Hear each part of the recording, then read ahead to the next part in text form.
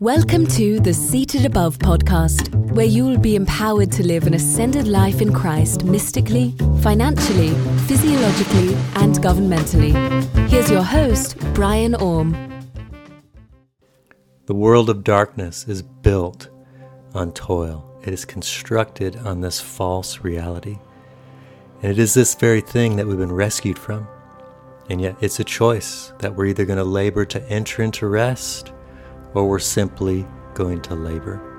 What does it look like to function under the governance of rest, to produce what's in the heart of God, in the mind of God, to bring something sustainable and viable, to change the world? Let's explore this together on this podcast. Welcome everybody to the Seated Above podcast. Hope you're doing well. It's been a hot minute since I've had my last podcast. It's been a little crazy around here. I don't know if some of you can relate, but sometimes in life there is an enormous amount of things going on. And that's been the case for me, but it's good to be back. If you didn't hear as well, my Facebook was shut down, both my personal account and my public figure account, equating to about 10,000 people that were following me there. Someone had hacked my account, my public figure account, and I woke up one day and I had a message from Facebook saying that my accounts were shut down because of community standards being crossed. And so I went to log in. I can't log in. There's nothing I can do. And so I'm having to start over. So if you've got a friend request from me, it is the real me. And if you can help me build again on my Facebook, that would be super helpful. But that's been part of the mix among many other things. But today I want to talk about the governance of rest. Hebrews 4:11. I'm recording this on Labor Day, by the way. And so I thought it'd be fitting to talk about rest on Labor Day, here in the United States anyways. But Hebrews 4:11 says, "Let us therefore strive," or some translations say labor, "to enter that rest, so that no one may fall by the same sort of disobedience." And this word that we get here, that is strive or labor.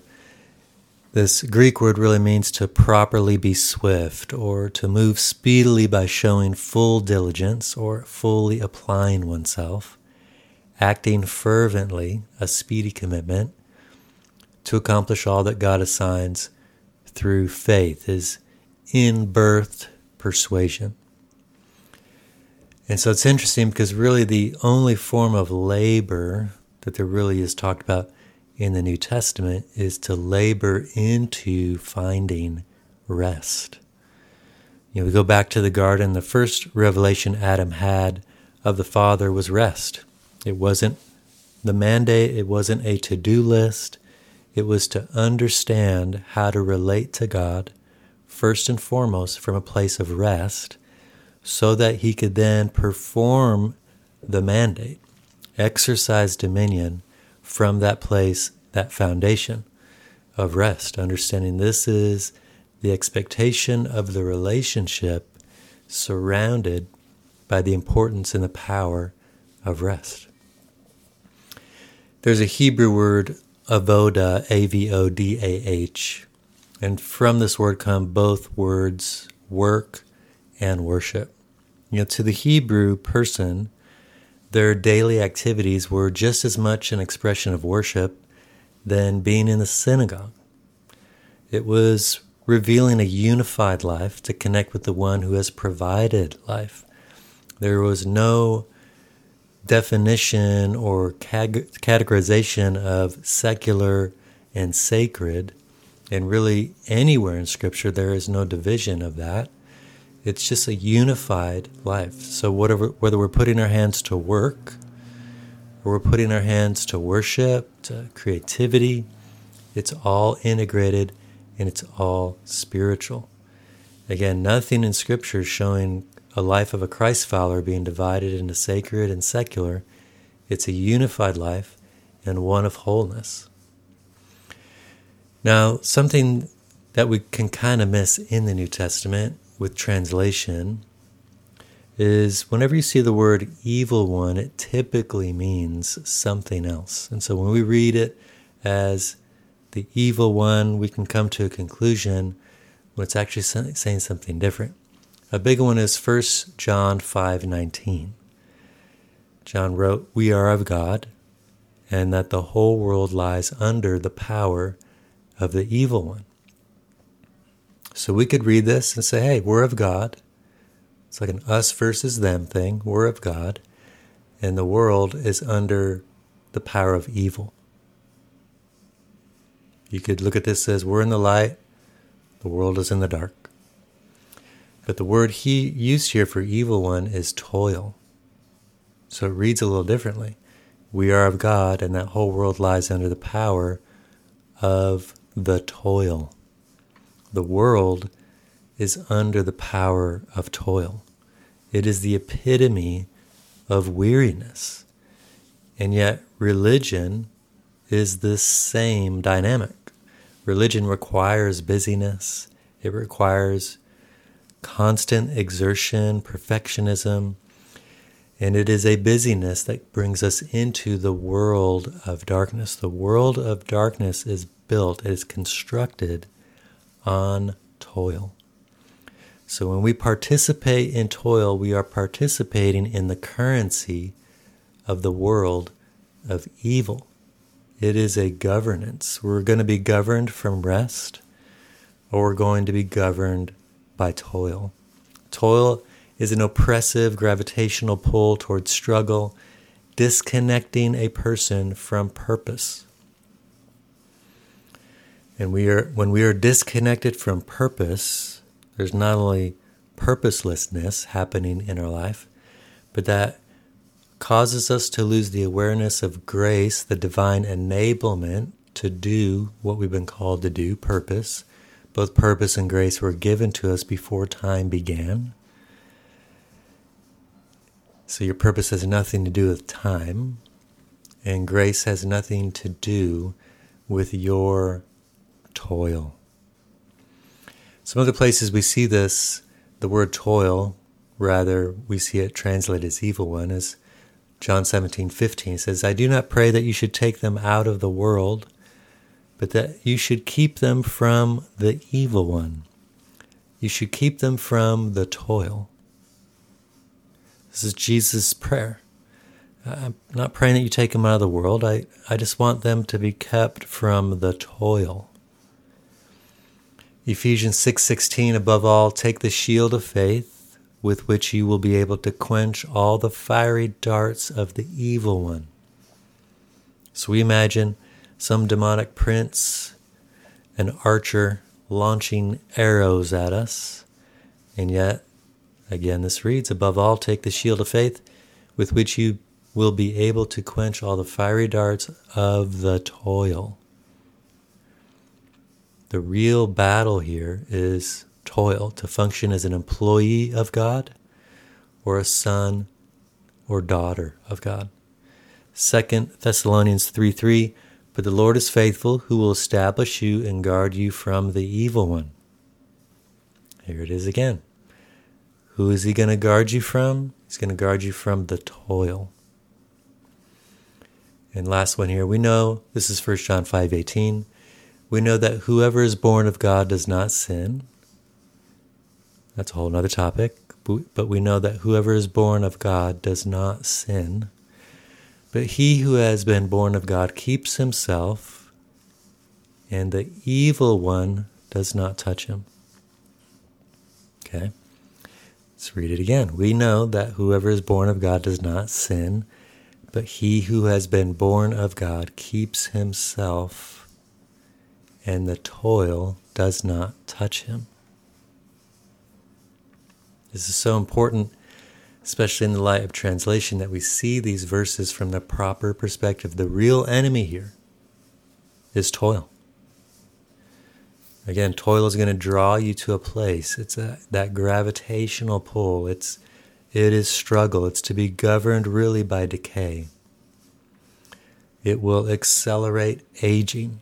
It will cause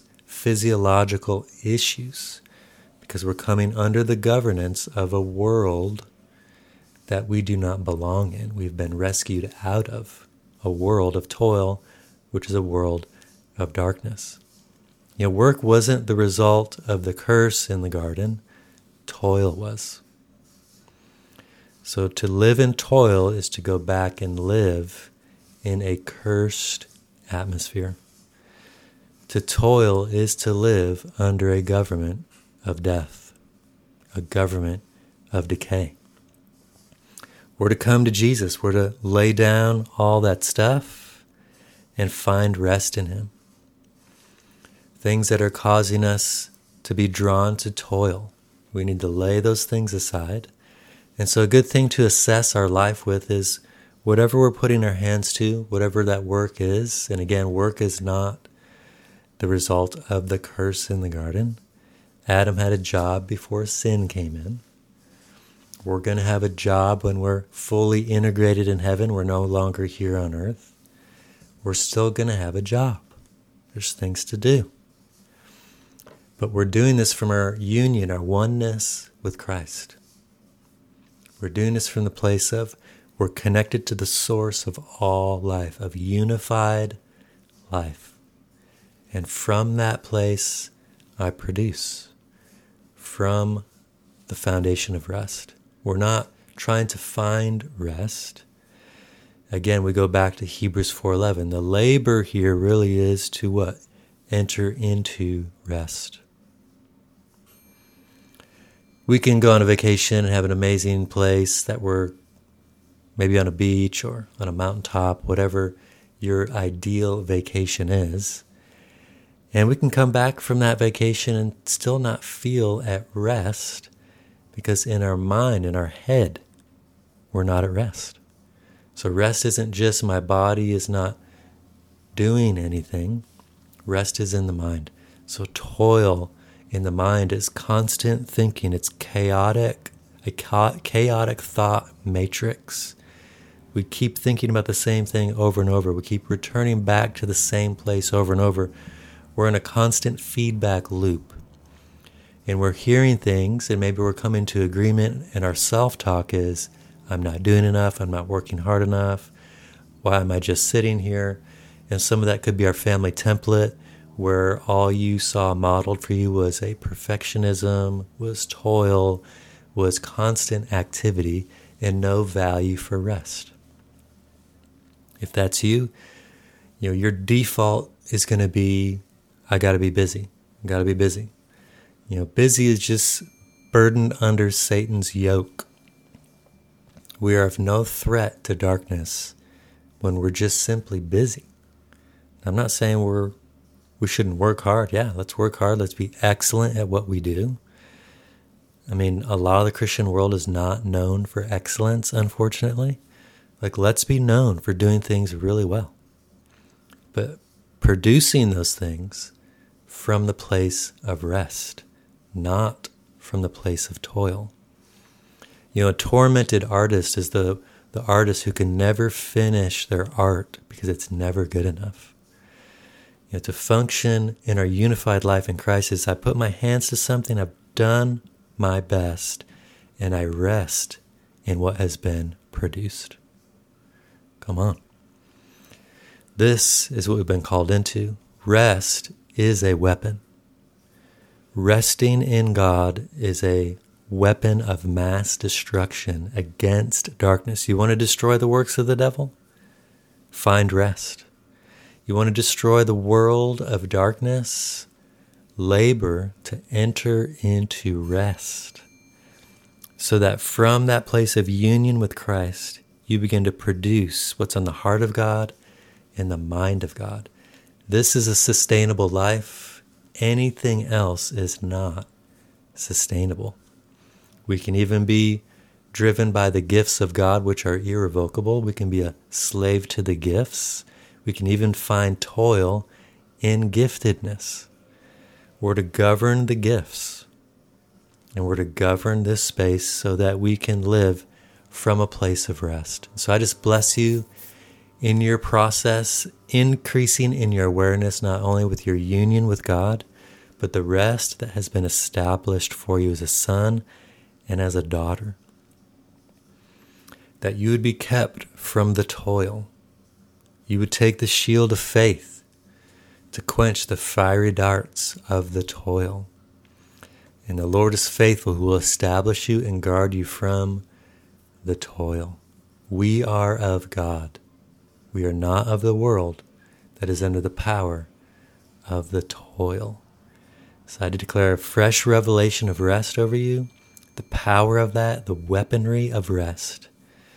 You come into a greater revelation. Let there be light, God, over this huge piece of data for us. You have provided rest for us. And if we're weary, we can come to you and lay those things down so we can come out from the governance of decay and live from the governance of life to produce what is connected to our purpose and change the world, not from a place of busyness, but from a place of rest. Thanks everybody for tuning in today to the Seated Above podcast. You can always check out things that are happening on my website, new things that are coming up, and I look forward to connecting again. Peace. You've been listening to the Seated Above podcast with Brian Orme. If you've enjoyed the episode today, please share it with someone who appreciates living an ascended life. Want to go deeper into this type of content? Head over to iborm.com to access Brian's courses, workshops, coaching, and more.